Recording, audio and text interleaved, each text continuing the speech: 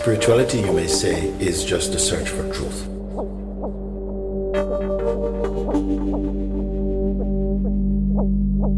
In a simple way, it means just the search for truth.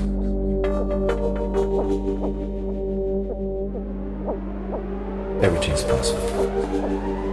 If it's open, there's openness, everything is possible. If you ask me again, I might say, I don't know what it is.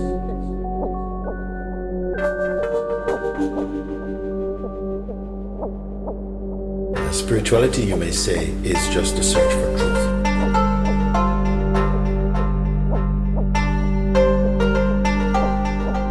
Truth is really what really is, what is continuously unchanging, what is real. Everything else is only some appearance. So there is that which is constantly itself. It's not trying to be itself, it is always so. And we are that inside every human being, every living being.